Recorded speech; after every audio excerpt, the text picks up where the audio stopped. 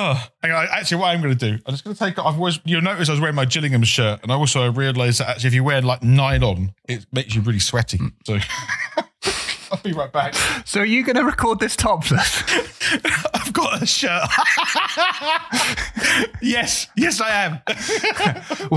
Welcome, ladies and gentlemen, to season 2 of Gaps in Knowledge. Where Reese is turning into Alex Jones or Joe Rogan, I think. Something like that, yeah. But I'm going to be doing, everything topless.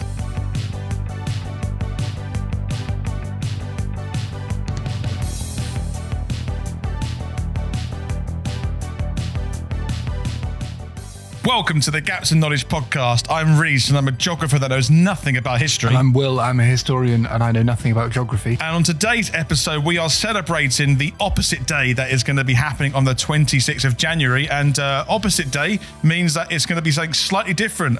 No, it doesn't. No? Oh, wait. Yes, it does. It's not opposite day. Wait, it is opposite day. It is and it is. Oh, it's if it's confusing. opposite day, doesn't that mean it's not opposite day? Oh, dear. Oh, God. Well, what a great start. But and on that note, and to confuse things even further, I'm doing the history facts today. And I'm doing the geography facts today, so strap in. It's going to be a wild one.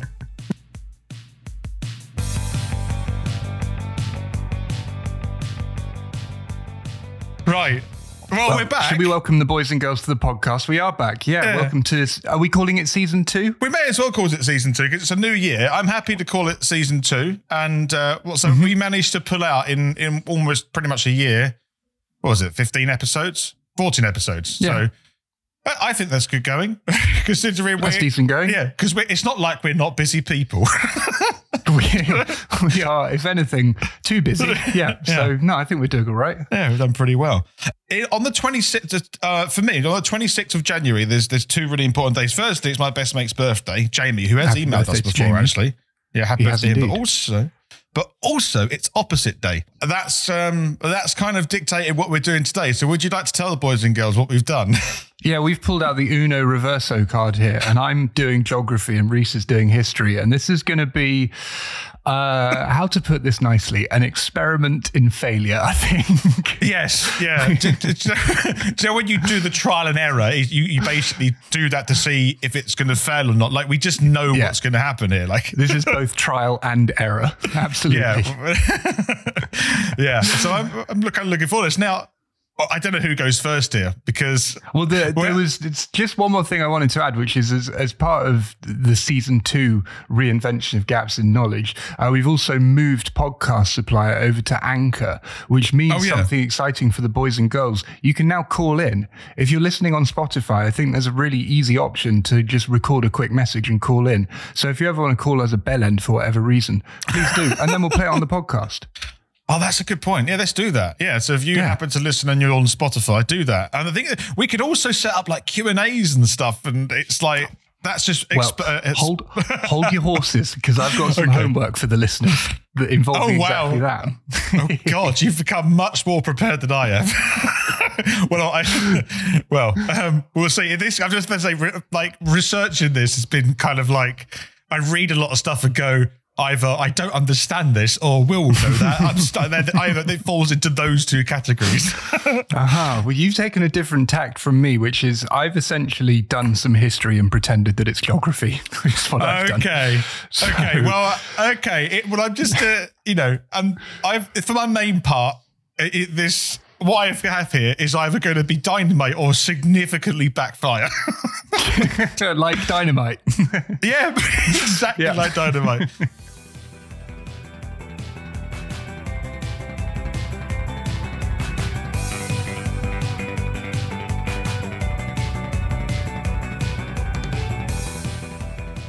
My misconception corner for this week is, which continent are the Alps in? Oh, which continent are the Alps in? Yeah. Oh, okay. So obviously you want me to say Europe. I would like you to say Europe, yeah. And then I'd say... I'm wrong. Yeah. So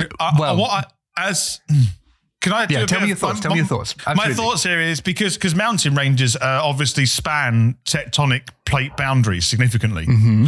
So my thinking is, so for example, like the Ural Mountains, like there is a couple of mountains in Russia, but that the actual mountain range is significantly long, a bit like the Andes across South America, and they go across significant, like, huge continental plate boundaries. So my thinking is, like, the Alps might also, or is that the point where they're on the African continent? And that's why there's loads of earthquakes in Italy? Something like that? You are exactly correct. Yes, exactly. Oh, really? Correct.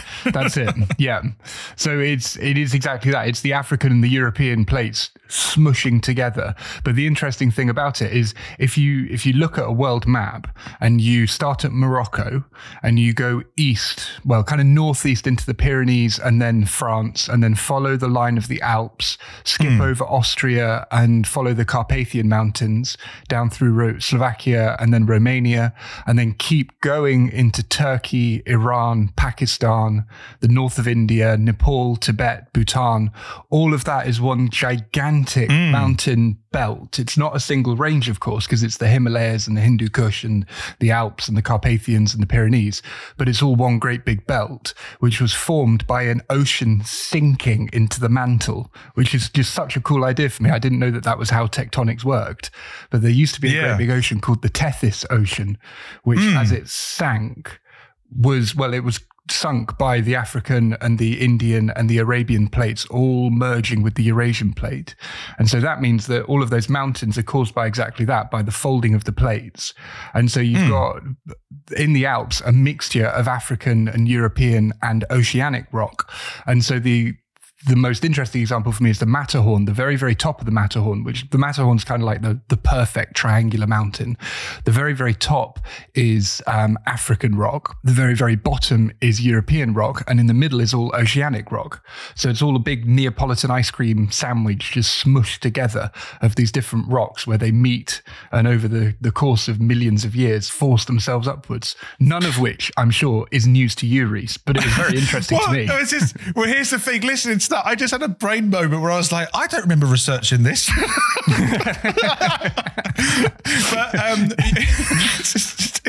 But one of the things that was interesting about this as well, because I don't know if you know, in Africa, there's something called the African Rift Valley, and it's two constructive plate margins where the plates are moving apart and creating a new ocean within Africa. That's why there's lots of lakes in Africa. Lake Malawi, for example, is getting bigger and bigger and bigger.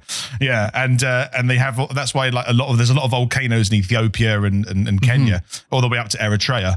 But the really interesting thing, you talk about like oceans disappearing.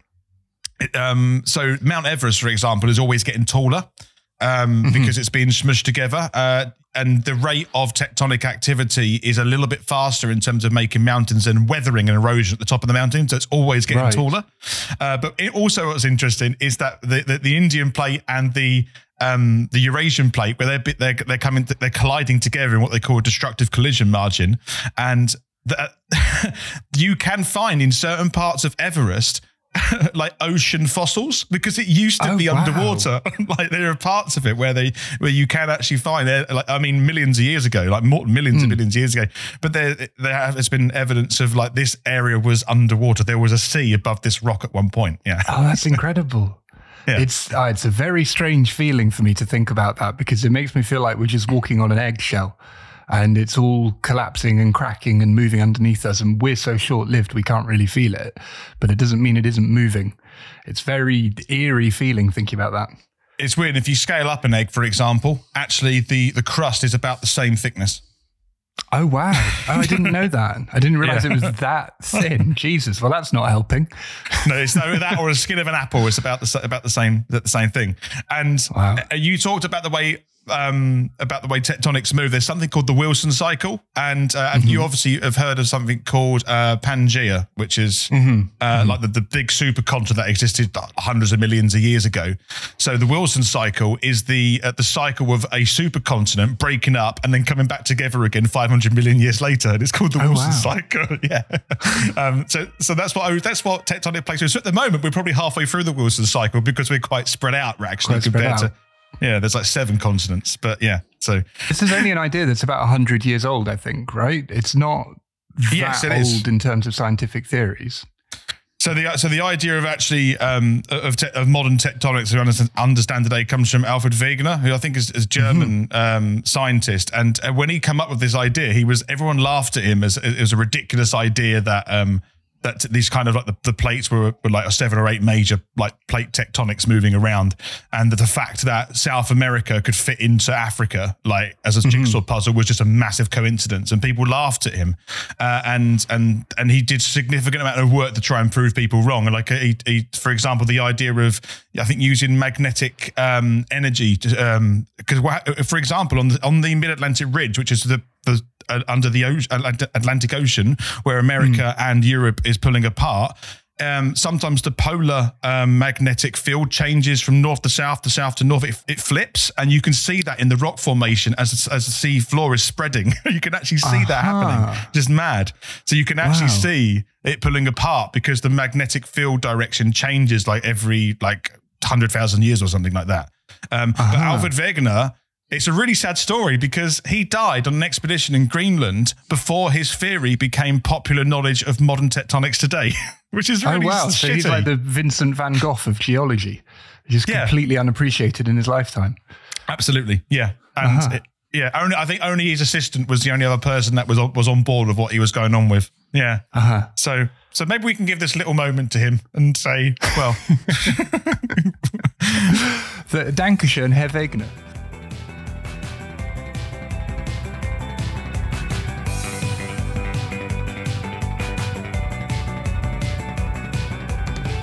Okay, well, shall I go into my misconception corner? Let's head there.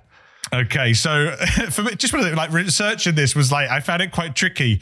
I didn't know what field to go in, so I had to find something which myself could understand, like in this area, like I could conceptualize and get. So my question is, no, I don't know. See, history. This is history, obviously, but there's like a limit. I don't know. Maybe. Is there a limit to history and anthropology? I don't know. There's the line between history, archaeology, anthropology is quite murky, but I tend to think, and I think this is what most people think, that history is the written word and archaeology is artifacts and anthropology is studying human cultures. So if it's not written down, it's not history. Okay. I think is the best way of doing it. So this isn't history then. Let's do it anyway. Okay. So what did the Neolithic do when they had tooth problems? That's my question. Okay, right. So, I mean, my wife would be the expert on this because she's an archaeologist and did a lot of her university work on Neolithic landscapes in particular, which ties in with what I'm looking at in my main thing.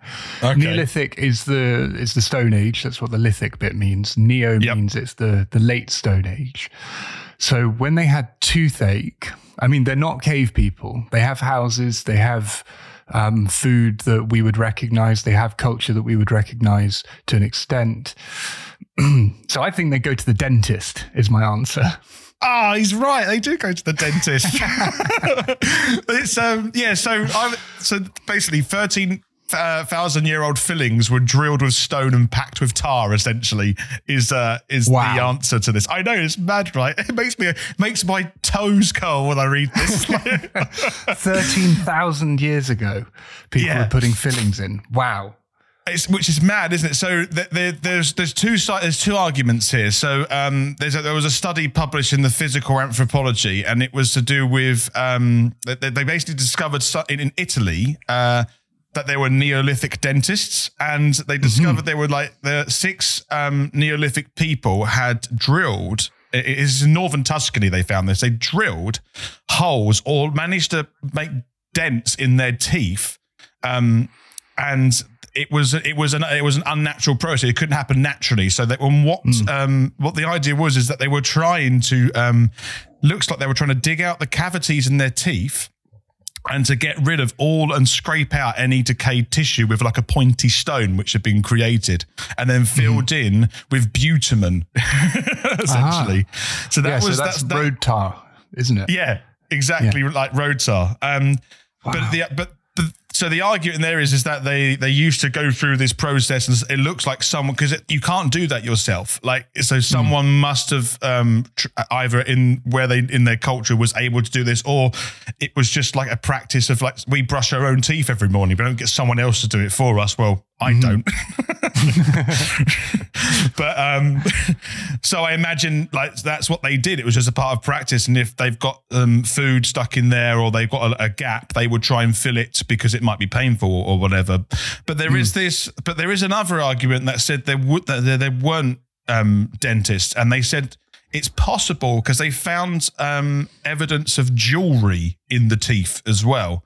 So it could have been a decorative measure or a sort of, trying to, was it to be ostentatious with their teeth or something? I don't know. But it could possibly be a way to just show wealth. I don't know, but look, to have jewelry in there. But the difference being, though, is that you probably wouldn't use tar or putamine to show your wealth or to be probably pretty. Not. No, that's not. I mean, black sticky teeth isn't fantastically well. I mean, we say that, but Japanese courtiers about 300 years ago would paint their teeth black in order to look like they had access to sugar, because the poor didn't have any sugar, the rich had sugar, and so if you want to look rich, you're going to have black teeth. I see. So it could be a similar kind of thing. Yeah. Tooth decay is a sign of decadence, of eating too much sweet food, and therefore being wealthy enough to be able to do that. It's like we've talked previously about how being fat used to be a sign of great wealth, because you could afford to sit inside all day and not work out in the field. So being fat and pale used to be the sign of kind of kings. I mean, think of Henry VIII. Whereas now it's flipped, where being very, very skinny and kind of doing yoga and being very, very tan because you spend your time going on skiing holidays, that's a sign of wealth. But isn't that how that works? That's interesting, isn't it, as well? But isn't modern Japanese culture, they try to pale their skin with makeup because they want to look like Western white skin? Correct me if I'm wrong, but I think that's true, isn't it? That is very prevalent, not just in Japan, but all over the world. Skin whitening procedures, or not necessarily procedures, but cosmetics, in order to make yourself look less local and more like the American people that you see on TV, the rich Americans in their rich houses living their rich lives. Yeah, very much so. So maybe that's the case, and like people just want to look rich. It's not about substance. It's just the facade. I mean, pretty much. Yeah, I'm very, very interested in the deep past, though, in the prehistorical past, because the question that interests me is, what did they think they were doing? And we must have spoken about the caves before, the cave art. What did the people think they were doing when they were making cave art? What did the people think they were doing when they were doing these fillings? Do they think they're helping? In which case, that tells us something very interesting about human beings, that we help each other. That's what civilization is based on, is helping other people. Because, I mean, my cat doesn't help other cats. When she goes out and hunts mice, she fights them, but we work together in groups. Is it about decoration? Is it about embellishing ourselves? Is it about making ourselves look more than natural, more than the world that we come from? It's very interesting to try and figure out what they were doing. And of course, there is no definitive answer because we can't talk to them.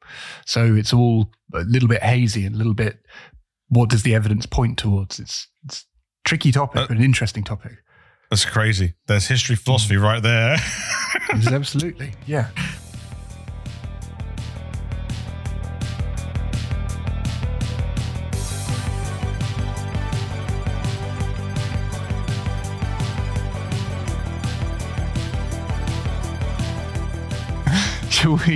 Shall we get on with it?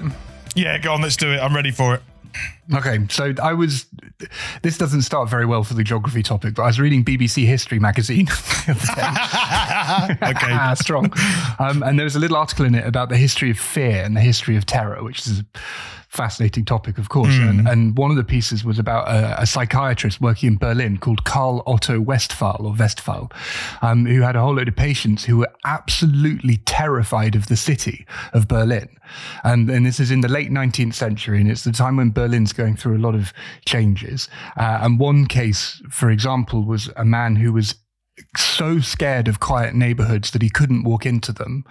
He had a nervous breakdown whenever he saw the edge of the city and where the fields start. But he would also get completely gripped by terror whenever he was in crowded streets, or whenever he went to the theater, or whenever he went to the bus. The city was just making him so anxious and so afraid that he was having physical symptoms from it. And so Westphal had quite a few of these cases all at roughly the same time. And he thought, what is going on here? And he came up with a new diagnosis, which he called agoraphobia. Have you heard of agoraphobia before? Agoraphobia. I have heard of that before, but I couldn't tell you what that is, but I have heard of that somewhere. I must have read that somewhere, but only read it and not researched what it meant. So no, I have no idea actually what that is. It's kind of the inverse of claustrophobia. Claustrophobia being, of course, the fear of enclosed spaces, whereas agoraphobia is the fear of open spaces, but also the fear of being trapped in those open spaces. There's a kind of claustrophobic element to it. And it massively, it first appeared, really, it was first spotted as a diagnosis in the 19th century. And that got me thinking about something that I came across at university, the topic of psychogeography. Do you know about psychogeography? Well, I don't know about psychogeography, but I do know we did a huge topic on like sociology and the kind of like what's it called? So we're looking at how the city impacts the society and sociology of the city, how it impacts behavior. So exactly. So it's pretty closely linked to this. But there was I did do a module on that. And I'd be really clutching at straws trying to remember everything. But I remember one particular element because I went to university in Brighton, and this is quite funny. So they used to talk about like in cityscapes, it's called the gaze, the Gaze. So there was always talk of the gaze of Brighton, which always was funny. But the idea of like what it looked like to everyone from the outside and who was living there, what impression did it have on people as you went through, and how did that affect people's economic and social behavior within the city? And that's kind of what the gaze of a city does. So it's both physical and psychological. Yeah. Yes, that's the idea. And because I did French at university, that means that the route I came at it from was from French philosophy. And so psychogeography is that, but it's the French version. And what that means is extraordinarily French, as we will see. Yes. The leading psychogeographer was a philosopher called Guy Debord, who is, of course, French. They were all Marxists in the 1960s who were working together and came up with this idea of psychogeography. And Guy Debord defined psychogeography as the study of the precise laws and specific effects of the geographic environment, consciously organized or not, on the emotions and behavior of individuals. So it's the same thing. It's how does the geographic environment affect your emotional and life and your behavioral your behavioural self. But it's a really, yes, sir. I was saying it's a really important part of human geography anyway, because and sort of the example often we say like in modern urban geography, we say my city has a really poor part or a really part you don't want to go to, and it has a really affluent part. And because you identify as that, you may have more fear in one place than the other, or you may fear both, and therefore that affects who goes there, who doesn't go there, and how it operates. And absolutely, I'm sure this is what you're going to talk about, but that's what came to mind when you were just mentioning about how the physical environment affects emotion within where you live. Yeah, that's exactly it. Yeah, and again, because my expertise is in French, we're going to take this down a very French avenue, which means, spoiler alert, I'm going to read some poetry to start with. Well, of course. If there's one thing I expected Will to do today, was going to read some poetry. So read some French poetry. Now, I will read it in translation, don't worry. But where we'll start, though, is with the idea of fieldwork in psychogeography, because, of course, every good geographer has to don his waterproof trousers and his roll-up cigarettes and go and do some fieldwork every now and then. It's got a bit of tweed on it as well, I have to say. A little bit of tweed if you're feeling fancy, absolutely. Yeah. But I was thinking, for me, fieldwork, I guess this is because Veronica was up in Scotland when she was doing her archaeological fieldwork. It was always extraordinarily wet and involved multiple thermos flasks of tea, is my vision of fieldwork. You do know that geography fieldwork only can happen in the rain. Can't happen any other weather. No, so you only go out when it's raining. Yeah, I thought so. So here's what what psychogeographical fieldwork looks like. And this is Debord again. He says, one or more persons during a certain period drop their usual motives for movement, their relations, their work, and their leisure activities, and they let themselves be drawn by the attractions of the terrain and the encounters they find there. Oh, which is a very French way of saying they go for a little walk and have a little think. I've tried really hard to comprehend that. It is just, okay, so drop their usual motives for movement and action. Basically, you're not going for a walk in order to do something. You're not going to go to the shops. You're not going to go to the cinema. You're not going to go see what's going on in town. You're just putting yourself on the street and you're seeing what's around you and you're letting yourself be drawn towards it. It's like That's mindfulness, isn't it? To an extent, yeah. There is very much a mindful action involved here, yeah. And it feels a bit like in a video game to me, where you just kind of look around at your surroundings and you think, oh, that looks interesting. I'm going to go and see what's going on over there. That's psychogeography. Right, okay. And in the present, in the now, what's going on? Exactly. What's going on? And the tricky thing about it, the more interesting thing about it for me, is what effect does that have on my brain? What's going on with my brain in the city? And that idea comes in particular from the psychogeographers looking at the poetry of Charles Baudelaire. Charles Baudelaire is the great French poet of the 19th century. And what he did was he was based in Paris. And he walked around Paris and he was miserable, like all French people do. But you can see in his poetry that as he goes around Paris, he's looking at the city and he's having memories based on what he's seeing in the city. And he's summing up how he feels about being in the city as the city's changing. He's doing psychogeography, but he's not doing it in a kind of academic report-based sense. He's reporting on his psychogeography through the use of poetry, which is a very, very interesting way of doing it. At least I think. It's also very French. He's probably had a small coffee before he started all this. He had multiple coffees, absolutely, yes. And, of course, in the manner of all good French artists, he did die of syphilis, which he caught off a prostitute. So, of course. Well, yeah, that's it, of course. Peak French. So, I mean, where we can see this is in a particular poem called The Swan. And I'm not going to read the whole thing for you, but I will read a bit for you. So settle in, ladies and gentlemen, because yes, this is really genuinely happening. You're welcome. I'm ready. I have a drink. I've leaned it back. Here we go. Wonderful. What I want you to do is I want you to imagine that you're in old Paris. This is Paris of 160 years ago. And so the city is just industrializing and you've got steam trains in the city, but you've also got horses and carriages. You've got some industrialization, but there's still old medieval parts of town that have just been knocked down. And the poem starts, or at least the bit I'm going to read from, it says, "The old Paris is gone. The former city takes more quickly shifts, alas, than does the mortal heart. I picture in my head the busy camp of huts and heaps of rough-hewn columns, capitals and shafts, the grass, the giant blocks made green by puddle stain, reflected in the glaze, the jumbled bric-a-brac." So he's just looking at the city and he's seeing a whole load of stuff. But as he's doing that, he has a memory. And here's the memory that he has. He says, "Once nearby was displayed a great menagerie. And there I saw one day a swan who had escaped from his captivity, and scuffing his splayed feet along the paving stones, he trailed his white feathers in the dirt.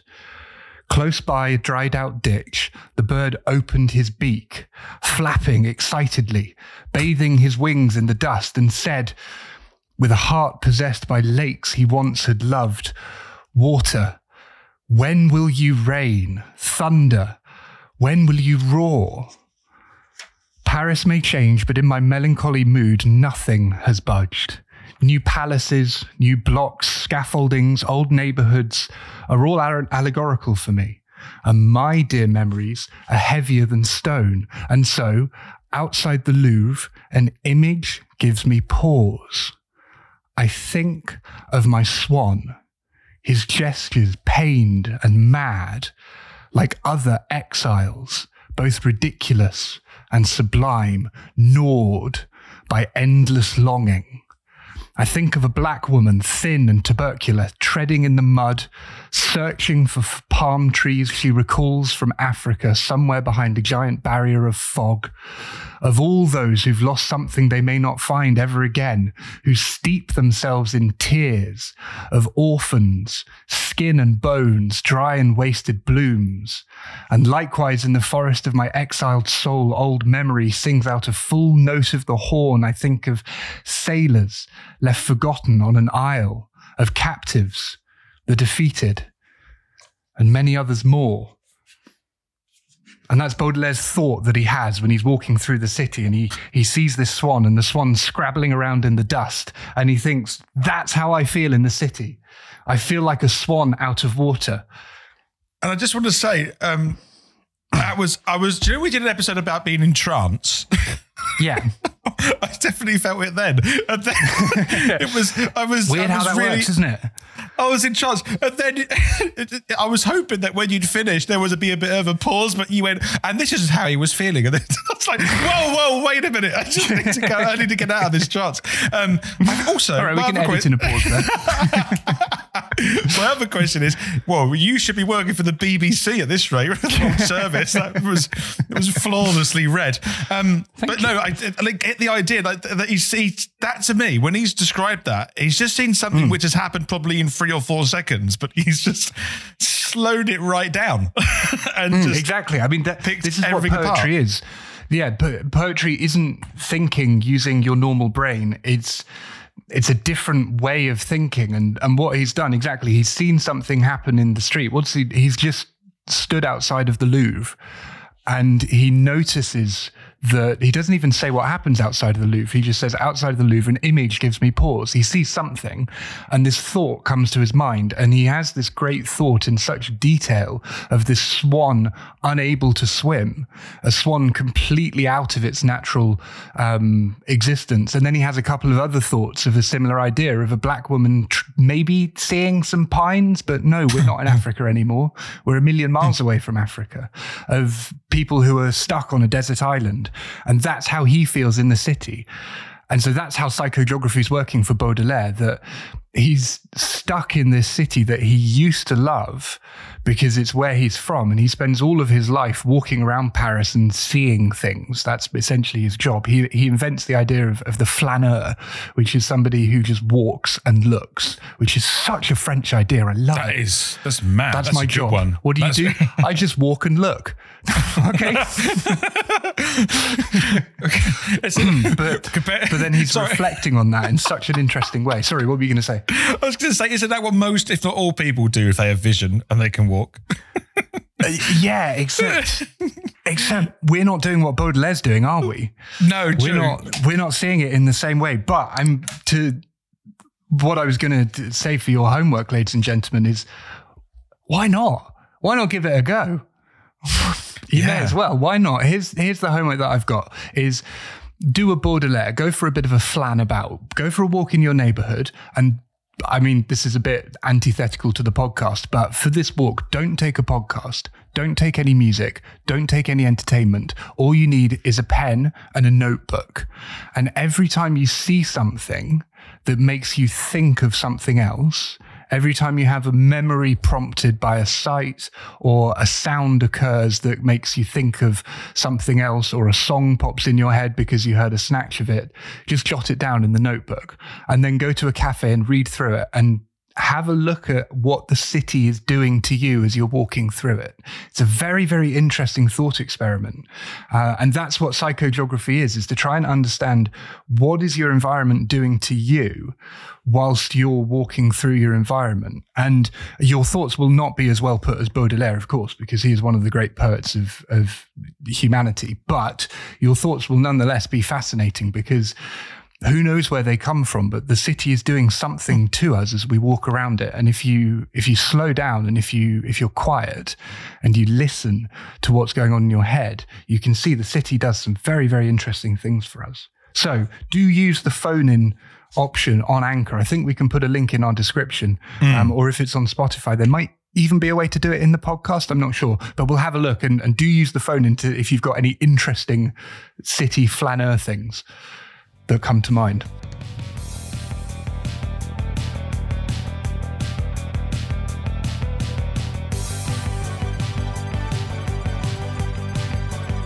I think you're going to be very upset. So I honestly, I spent quite a lot of time trying to find something which I didn't think of your approach, which was like maybe trying to find a geography spin on something, which I probably should have done in hindsight. So I was like, oh, this is really tricky. And I thought, do you know what, right? Will's very good at history. That's his thing. He knows a lot of stuff about history. So I have devised the hardest history quiz ever. Okay, that's reputation on the line here. So I've got 10 questions. Okay, and what do you think it would be a good result? What's the great boundary here? I'm trying to work. I was thinking about this yesterday, like what is good, and also to mark this, like so these questions are not necessarily right or wrong. It's like to what extent questions as well. Like, and so they're a little bit like, so some are clear right and wrong, but some are like, but what is, you know, it's a bit more conceptual, and so it's. But I have obviously researched this quite a lot, so I have this all here. But it's like. But yeah, offering me a whole buffet of conceptual questions is like letting a bear loose in a meat market. Like, we're going to be here for a very, very long time. Yeah, and this is the thing. So in terms of timing, these are not all conceptual. These are kind of like what is right, and there are some elements of right and wrong, but there's obviously a bit of discussion around it as well that could exist.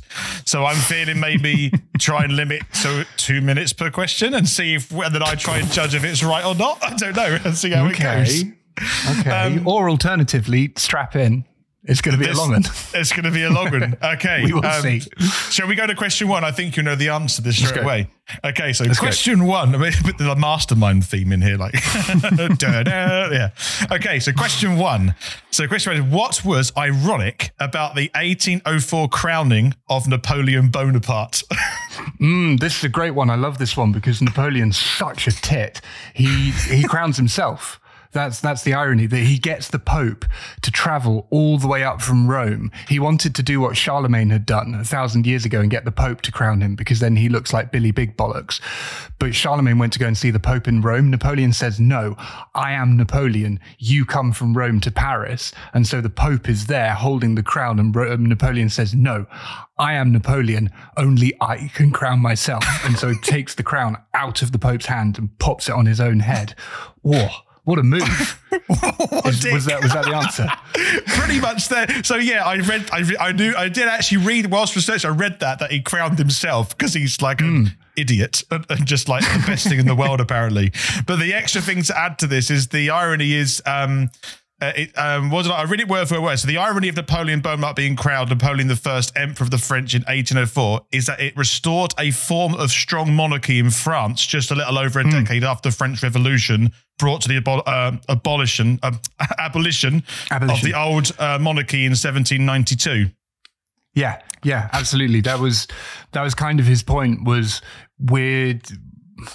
The old French monarchy was crap. Let's bring back the Empire of Rome. And I'm the only person in the world who can do this. I am Alexander the Great. I am Julius Caesar. I am Napoleon Bonaparte. Yeah, but the further irony is that Napoleon, I think it's Georg Heigl calls him history on horseback. He spreads liberalism throughout the whole of Europe. This is why Britain's still not a very liberal country compared to Europe. It doesn't have a written constitution. It's still got a monarch because it was never conquered by Napoleon. But the rest of Europe is much more unified, except for Russia, because they were conquered by Napoleon. And of course, Russia wasn't conquered by Napoleon. So Napoleon does completely change the face of Europe, but he does it in such an arsehole way. He's such a douchebag, that man. Like, I mean, we've said before, the way he treats his wife is called Rose. And he says, no, you're not called Rose anymore. You're called Josephine because I like the name Josephine. You can't do that to people. That's not how names work. But it is if you're Napoleon. Yeah, fair enough. Wow. Okay. He's quite a confident man, it sounds like to me. He was not shy and retiring. No, he bent reality to his will. Absolutely. Okay. So question one, tick. You know that one. I knew you'd know that. Napoleon is your area. By the way, these questions, like, there's no sort of like when I read the question, you have to maybe work out the timeline where it is in history. Like, it is that difficult. Okay, there's no rhyme or reason to it. There's no through flow. I tried to make it varied chronologically, like it's all over the place. That's the idea. Yeah. Okay, so question 2. Who referred to the Battle of Anzio as a stranded whale? Oof. Okay, this is not something I know anything about. I don't know when the Battle of Anzio was. I don't know where it was. I have no idea. Okay. So, okay. This is, by the way, if there's like a genuine point, because I was thinking the flip side for me, there'd be geography questions I have no idea about. Like, if you get me talking about glaciation, I have not the foggiest, really. Okay. So I can read this out, and maybe it may mean something to you. So Winston Churchill referred to the Battle of Anzio as a stranded whale when he was criticizing the military performance of American military commander John Lucas during the battle. Winston Churchill is often quoted as saying, I had hoped we were hurling a wild cat into the shore, but all we got was a stranded whale. John Lucas would later be replaced by Commander Lucien Truscott. So this is World War II, I'm assuming. I love the way that Winston Churchill puts things. I mean, you don't have to talk like that, but we'd hoped it was a fierce wildcat, but it turned it into a stranded whale. A brilliant way of putting things. Yeah. He's the only, I think the only major politician to have a Nobel Prize in literature. That's mad. Yeah. I didn't know that. But you can see why. You can absolutely see why. He's got the gift. He's got the gift of the gaff, isn't he? He can really talk. That's impressive. Yeah. Okay. So that one, that fell on deaf ears. Not dead ears, maybe as well. I think I could still hear. Okay, fair point. Okay. What I'm worried about is every question I ask, you won't be quite sure, but hopefully the explanation after, if you're not sure, but stimulates something. It is impossible to know the whole of human history, and the Second World War, I don't know much about. I know quite a lot about the Nazis because I teach it all the time. And I know quite a lot about the Eastern Front because I have an interest in Russia, but the Italian campaign, I know next to nothing about, for example. Okay. Yeah. So, question 3. Who came up with Operation Condor? Oh, Operation Condor does ring a bell, but I can't tell you what it is. Can I get a clue here? Latin America. Operation Condor in Latin America. This is some dodgy CIA thing. Are we talking Chile? We are. It includes Chile, I believe. It's not. I think it does. Yes, it does include Chile. So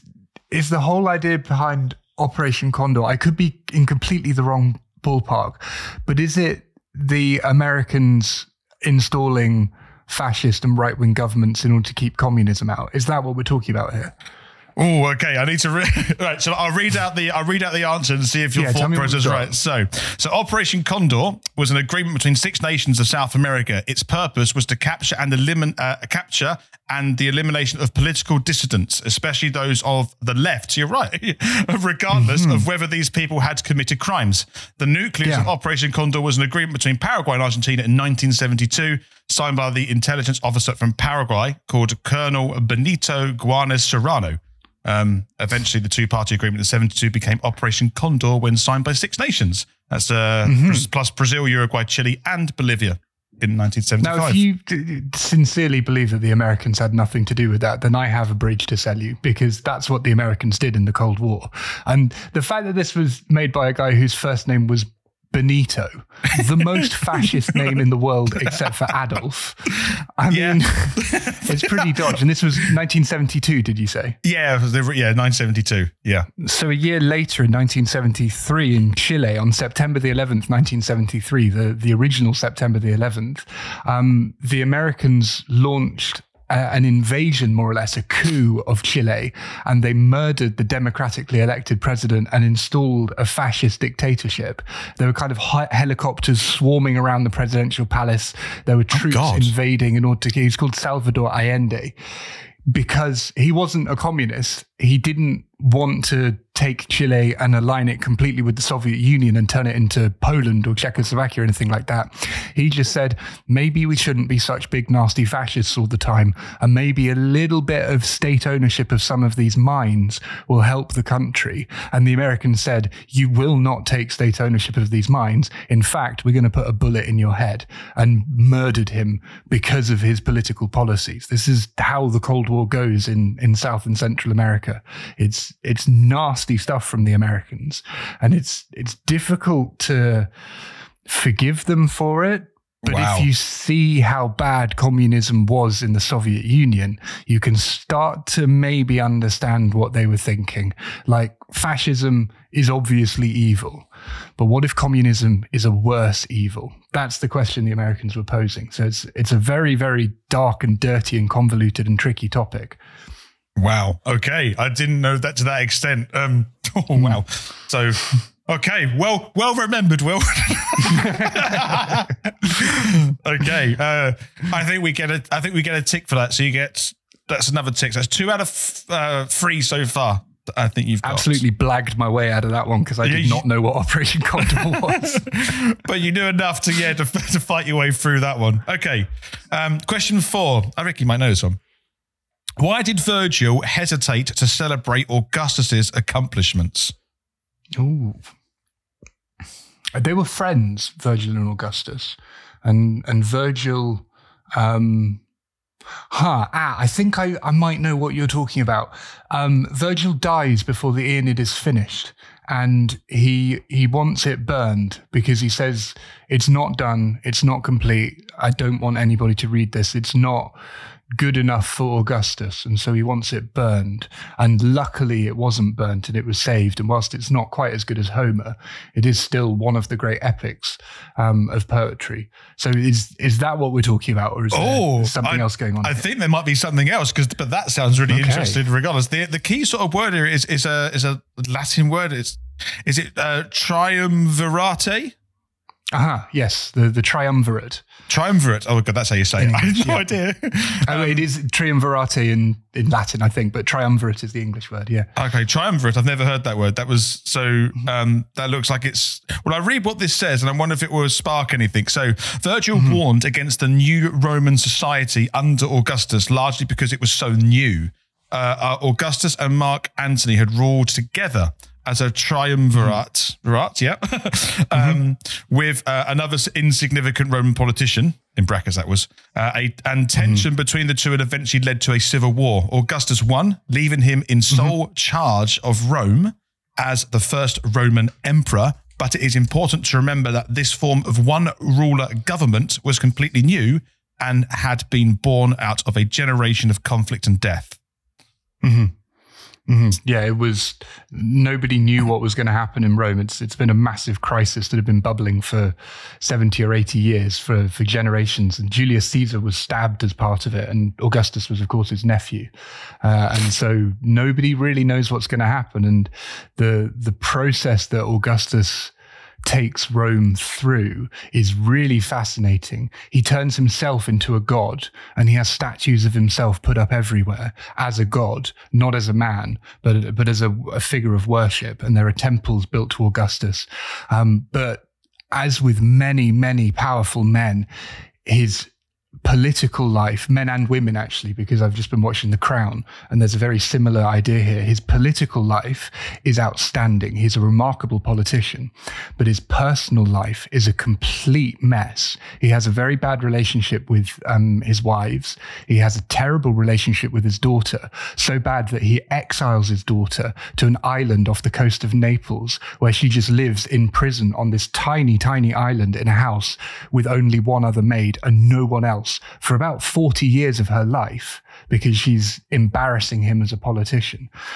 There's an outstanding novel by one of my favorite authors called John Williams. The novel's called Augustus, which is getting into the mind of Augustus the man as he goes from this normal Roman person to a god in human form. It's a very, very strange thing that he does.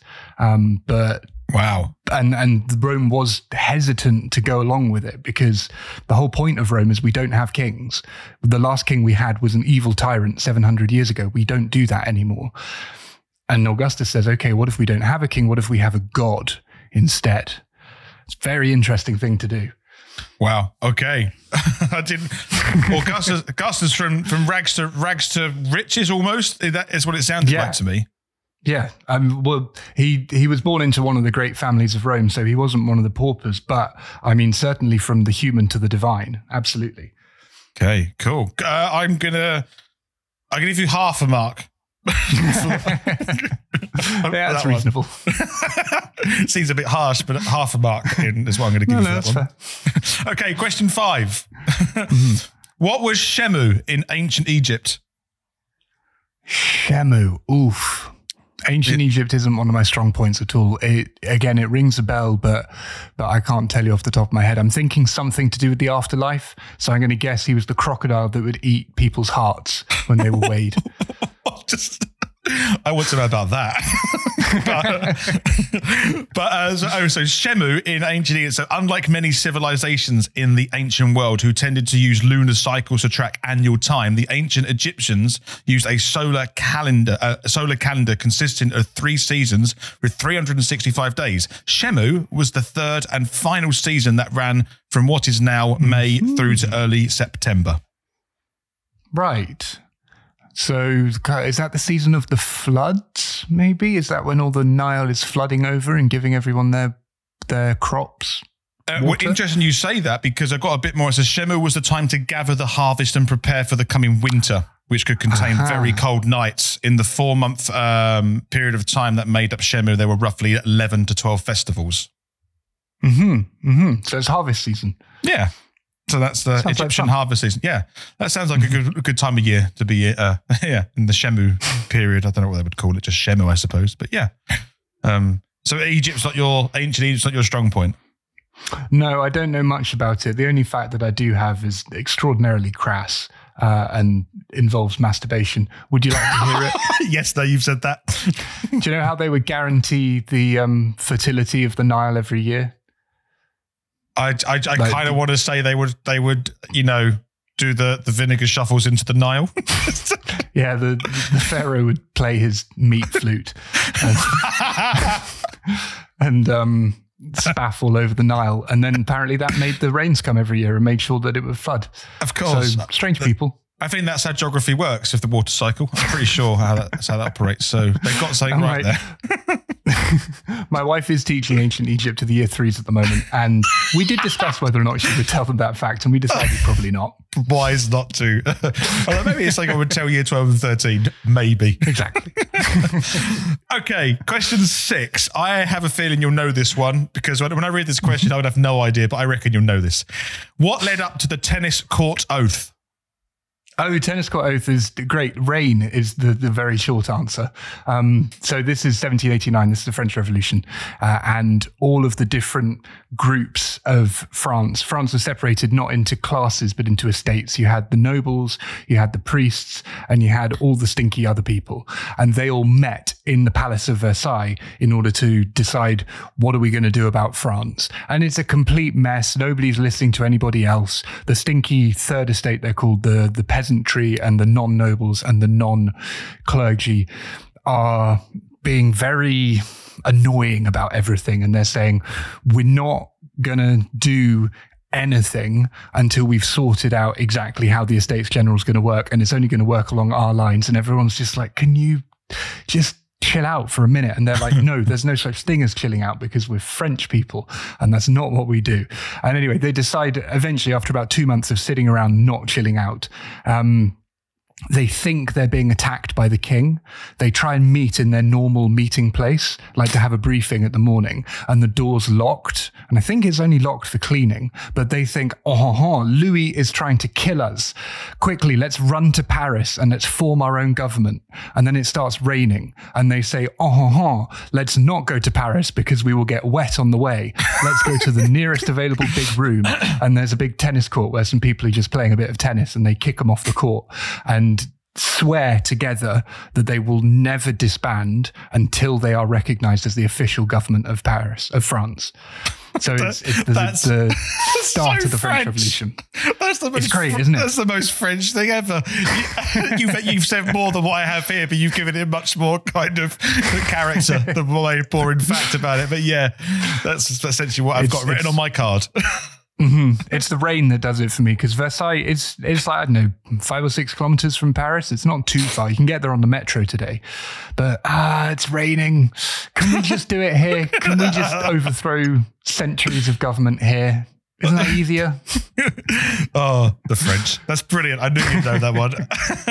Okay, question 7. I don't know if you'll know this one, but this is quite a specific one. Question 7. Why was Sir Walter Raleigh executed? Walter Raleigh, I know about him-ish. I always get him confused with Francis Drake, because they were both kind of interesting Elizabethan naval men. Walter Raleigh, I think, is the one who founds Virginia. He goes over to the New World. And why he was...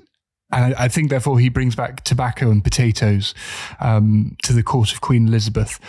Why he was executed, I'm not sure, though. I can't remember. Okay. So, yeah, you're right, though. He was a... where is it? I read something. He was something...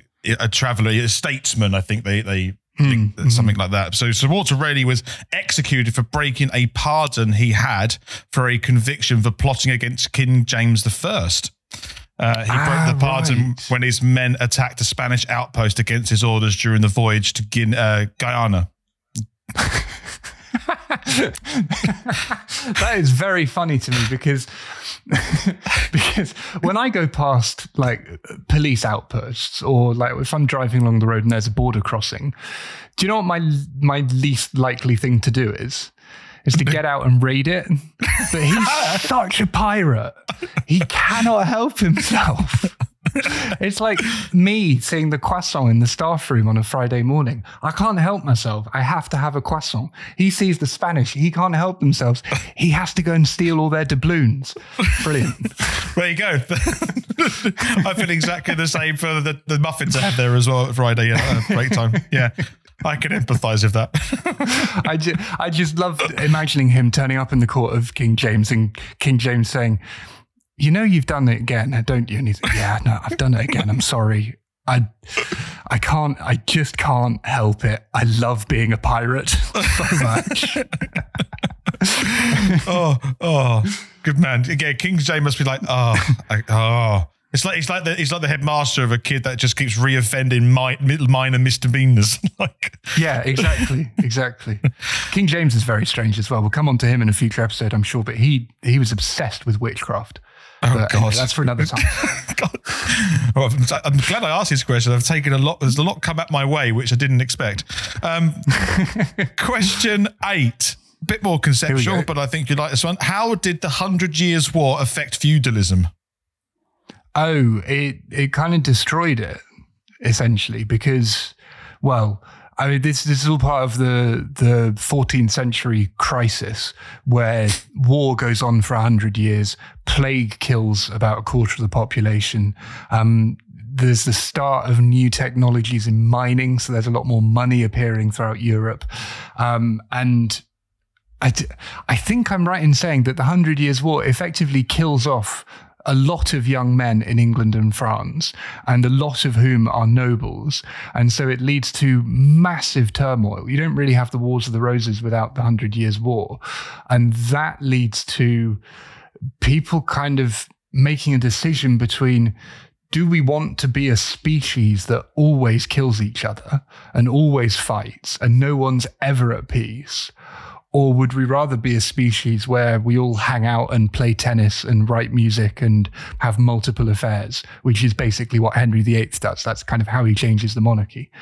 So the 100 Years' War, it sets in chain this massive shift in the way that civilization works, because there's so much war that pretty much everyone's affected by it. Is that what you found? Nailed it. Absolutely. Yeah, it said the 100 Years' War affected feudalism by weakening it. The war devastated France, divided political power by weakening the kingship and further destroying the feudal system of the church and peasant class. Farms were destroyed, knights fought for coin rather than loyalty. Combined with the Black Death, feudalism's end in Europe would soon come, soon and abruptly. Yeah. And that's where one of the most interesting people, I think, in history is Joan of Arc. She's in the 100 Years' War. And the reason why I think she's so interesting is because she is just a random 14-year-old girl. And as teachers, we know what random 14-year-old girls are like. They're 14-year-old girls. But she leads French armies in battle against the English as a 14-year-old girl. What a remarkable human being. And the reason why is because she has these great visions of talking to angels, and who knows what's going on there. Very, very interesting person, Joan of Arc, from the 100 Years' War. So, tick, point. So far, I think I'm quite happy. You got 6 essentially out of 8. Like where you've known. I do quite like your tactic in this episode, by the way, which is let's see what Will thinks. Yeah, it's kind of like, yeah, exactly. That was, That's dodging the bullet. It was dodging the bullet because I was so scared to try and tell you something that I might know that you don't know about history. So I thought, actually, I'm going to really flip it and go, let's find out exactly what you know about history. Well, we've got 2 more. I think you'll get both of these. Definitely one of them. So question 9, what was the Brusilov offensive? The Brusilov offensive. I like this story. This is in the Russian front of the First World War. You've picked quite a lot of topics I teach, but then I guess I teach quite a lot of topics. The Brusilov offensive, it's named after General Alexei Brusilov, who in the First World War for Russia was like the only person with an IQ above room temperature. Everyone else was a raging moron, absolute idiots. To the extent that we've spoken about this before, I think, but the way that they use their railways to move stuff around is they would get the men to walk to the front, and considering this is Russia, this is hundreds of miles that men are walking over, and then put the horses on the trains. That's the kind of logistics we're talking about here. That's so stupid. It's insane. But Brusilov is the only one who knows what he's doing, and so he in 1916, and around the same time as the Battle of the Somme, launches an offensive, and he cuts into the German line. The line had been pretty static for a while, but he cuts a great big bulge. It's called a salient in military history. It's a bulge in the line. And so if you picture the line going from north to south, Brusilov cuts a big bulge in it going from east to west, from right to left. And the Russian high command has a choice to make. They can either give Brusilov a whole load of support, or they can reinforce other generals to the left and to the right of Brusilov and attack as a great big line. If you attack as a great big line, it's like in rugby when you run up as a line to defend. It means everybody's pushing forward and you gain space. It's slower, it's harder, but it works. If you just reinforce the salient, then that salient will push and push and push and eventually get cut off. It will get isolated because it pushes too far.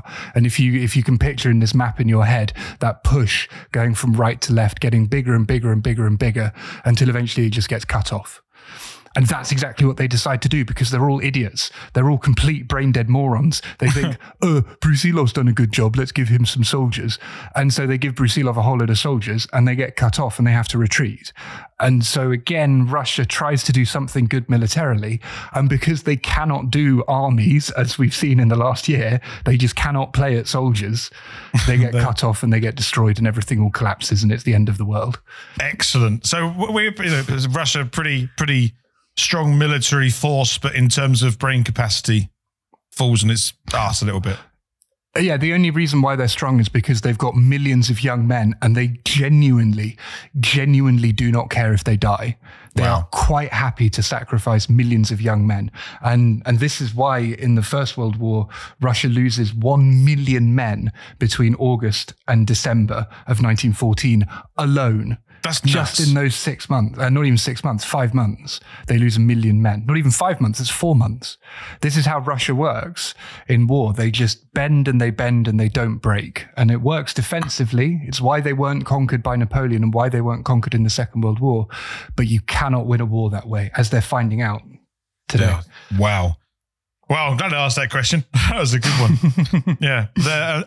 Just last question, question 10. And I think we're safe to say that, I'm very satisfied with your knowledge, Will. Thank you. It's a question. I'm glad I passed. Can I get a certificate? You get a star. You get a golden star. Question 10. What church did John Knox start? Oh, Matt, John Knox. This is something I should know. Was John Knox a Quaker or a Methodist? It's something like that. It's one of the Protestant churches. I'm not sure. Can you tell us? What's the answer? I would say so. John Knox is considered to be the founder of the Church of Scotland. Oh, okay. And it is a reform. That is not something I know anything about. Yeah, and here's a word I'm going to really botch saying. So it is a Reformed Presbyterian church, also referred to as the Kirk. It is the National Church of Scotland that adheres to the Presbyterian Calvinism. They're words I don't know what they mean.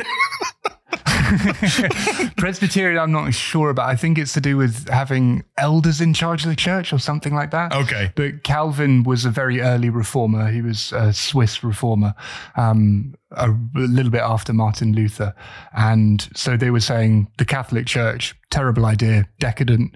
All the monks are getting drunk the whole time. All the nuns are having abortions the whole time. It's not what the church is meant to be. And I mean, that sounds fun though. You set me off again. It does sound fun, but this is a reaction to the collapse of feudalism. The whole world has ended and people are looking around going, well, what the hell is going on? And they look at the Catholic Church and they say, this is not what the Bible said it should be. This is decadent. This is corrupt. This is evil. And that's why God has forsaken us. And so that's where Protestantism comes from. And this is what all the wars between Protestantism and Catholicism are about. It's about your version of Christianity has destroyed the world, so it's got to change. It's not just about kind of, the bread doesn't turn into God when you eat it in mass. It's about, no, you've destroyed the world here, so you are wrong and we are right, and we are going to prove that by killing you. Wow. I don't want to live in that time ever. I don't want to. Nope. Okay, so on reflection, that was the world's hardest ever history quiz. And I'm so happy to say I think you've got 7.5 out of 10, which for the world's hardest history quiz, that's pretty good. So I'm not even going to say it's the so-called hardest history quiz. No, it is the hardest. But I just want to, on reflection, how do you feel about the quiz? Well, I feel like you've now used up about 10 episodes worth of material in one fell swoop. Oh, shit. So next week, ladies and gentlemen, enjoy the sound of the barrel being scraped.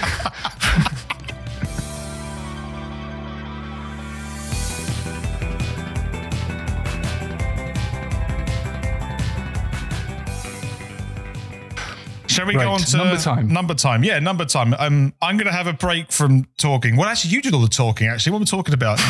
You're also going to keep talking now to do your number time. Well, I've done a bit of... This is kind of the history of geography, I suppose. Okay. Because one of the things I'm very interested in is expeditions and explorers. And I mean, who isn't interested in that kind of thing? And... is it kind of a geographer's thing to have a favorite explorer? I don't know, actually. I don't think it is. I wonder, maybe in contemporary like explorers, but even like, what's a contemporary explorer these days? Is that's more like galactic, I suppose, these days. But I don't have a favorite explorer. I think you may just have favorite people that like to travel and write books and write things that's happening around the world. But then you become a bit of a journalist. I don't know. It's a funny one. No is the answer to that question specifically for me. But I'm sure that will vary amongst geographers in the field. Yeah. Well, there's one in particular that I'm interested in called John Franklin, who led an expedition aboard the HMS Terror and the HMS Erebus. Does that ring a bell? No, but I do like its name. Good names. Calling a boat HMS Terror is a very bold move because things had better go right. Otherwise, you look like an idiot for the rest of the time. Spoiler alert, they don't go right. Of course not. how I came across this is there's a book by a science fiction author called Dan Simmons, and the book is called The Terror, and it's a novel based on this. And there's a TV show about it that came out maybe 5 years ago called The Terror, which is a dramatization of this, which by all accounts is very good. I think it's on Sky, so I haven't seen it, but by all accounts it's terrifying and gripping. But the number time is... It's to do with the HMS Terror. It's an expedition, and the number time is at least 3.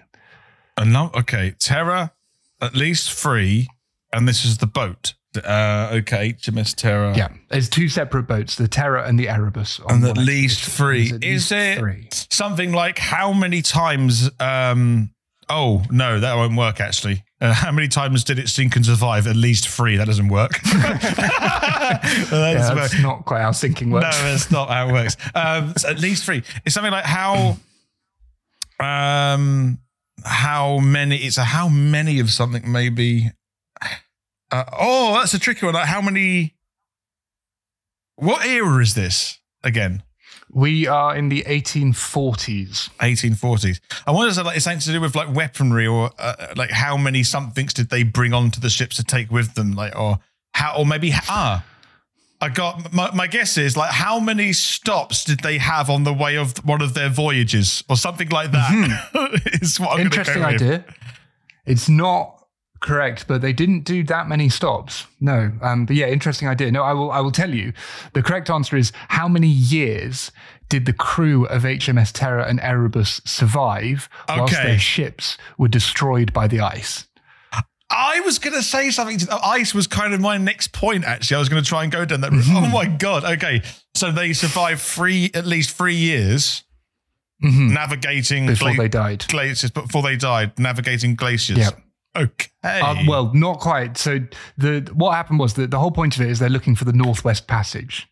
What do you know about the Northwest Passage? God, that's why. I mean, one of the things about the Northwest Passage, there are ways through the Northwest Passage, but it's always treacherous. Things always go wrong because there's ice, and ice moves when it's in the water as well. It's always changing. So one of the in contemporary geography.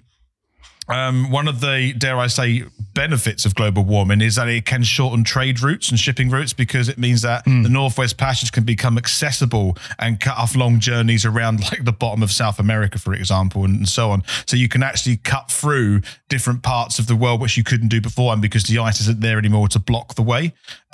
Exactly. But that means if the ice is there, it's very dangerous to be able to go through these places because your ship is just going to get absolutely destroyed by ever-changing landscapes or ocean landscapes because ice just moves all the time.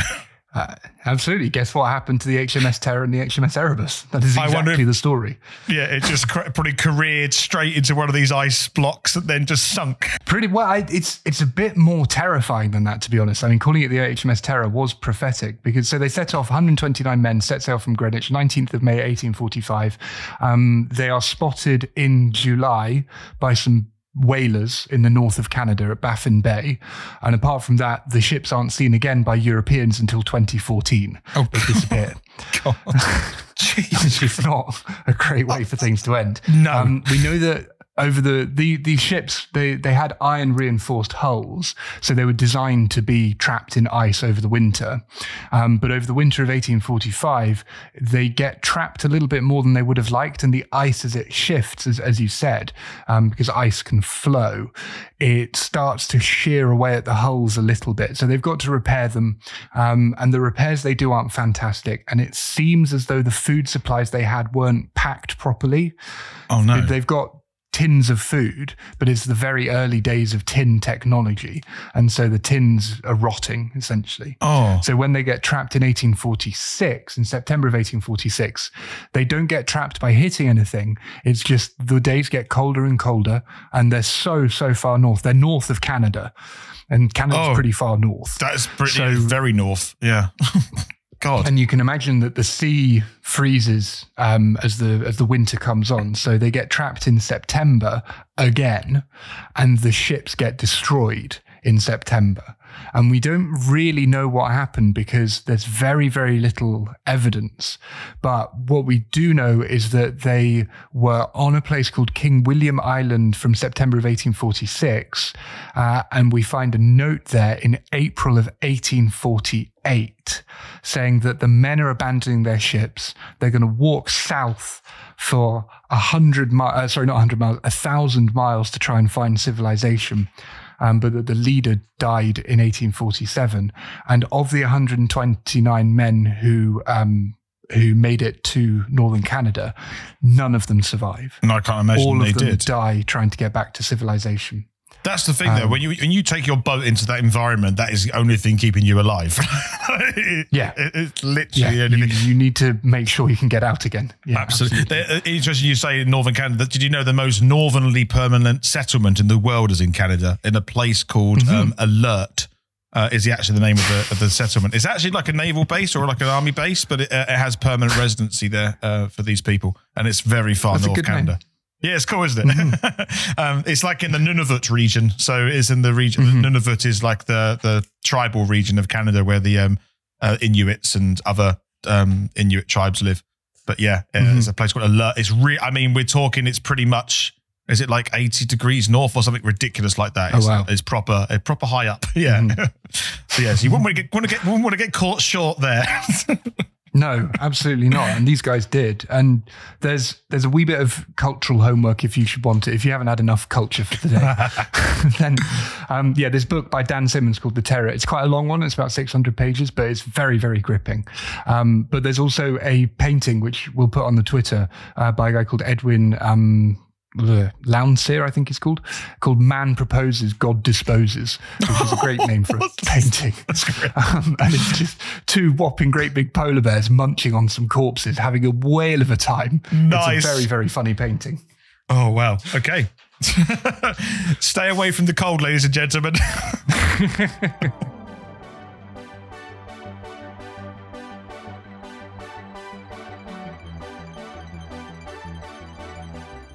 I'm not a betting man, but if I was to put money on this, we'll know this. So I don't know why the hell I've chosen this.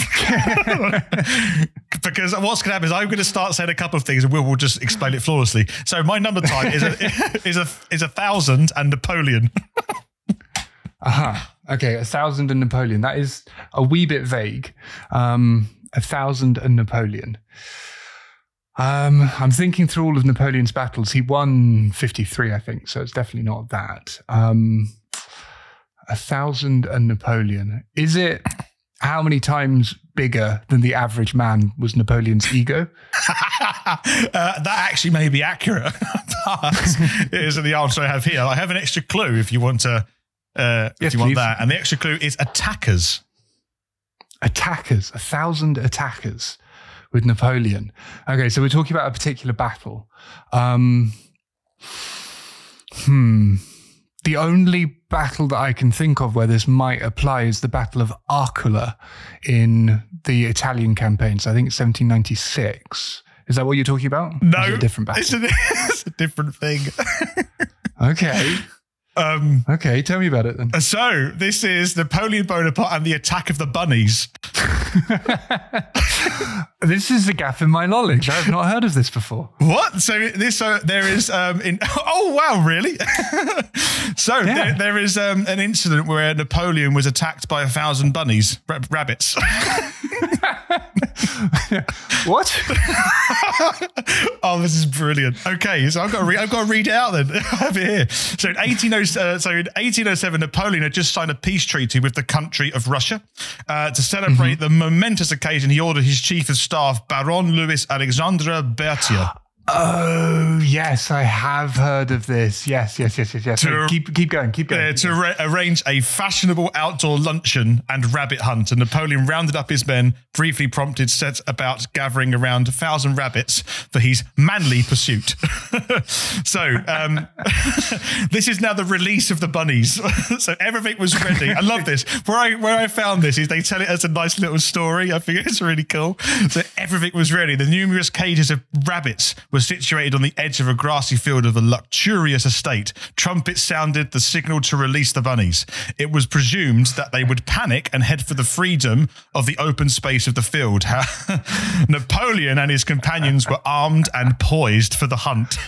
But, contrary to man's best laid plans, the confused creatures charged straight towards Napoleon. Hundreds and hundreds of frenzied fluffy bunny rabbits bombarded him and his mighty men.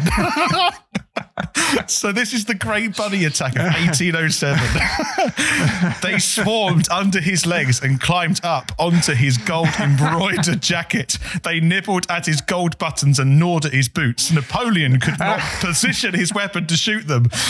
His military men tried to drive them off with riding crops, whips and sticks. They succeeded in this maneuver enough to allow a humiliated Napoleon to retreat to his carriage. The score currently is bunnies 1, Napoleon 0.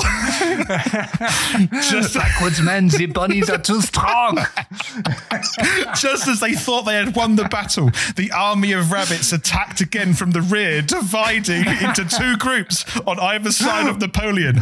By now, a pincer movement. By now, Napoleon was running for the safety of his velvet-seated carriage. The rabbits were in hot pursuit, overtook him, and even continued attacking him inside the carriage. Finally, the horse-drawn carriage pulled slowly away, and the perplexed rabbits dispersed, presumably to attend their own celebration of victory.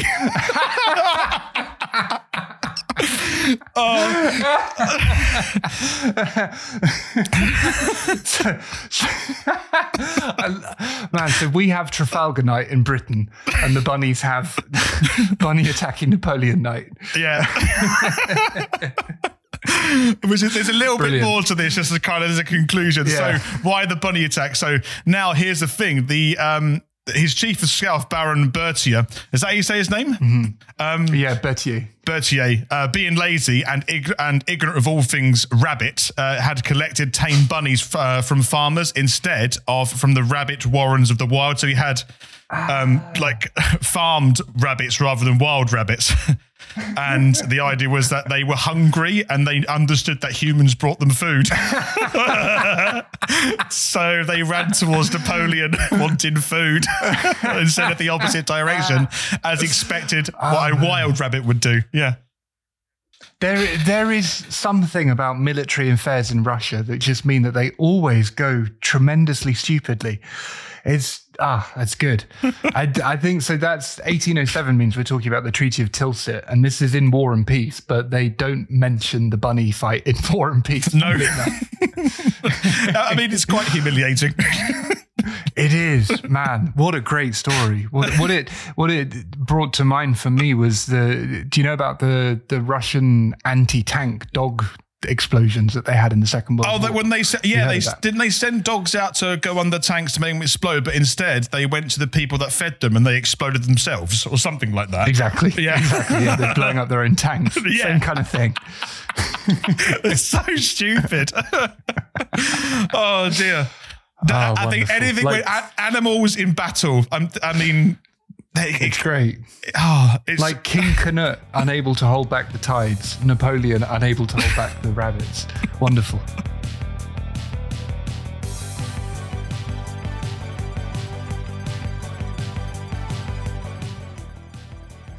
So, Will, that was opposite day. It's concluded now. I think shall we go back to our own subjects? I think so. I think that's safer. It's much safer experience. Mine was much of a deviation from my subject, to be fair. No, and in fairness, my one was just testing your own knowledge. So actually, this was just mainly history, wasn't it? Oh, well. As it should be. Oh, dear.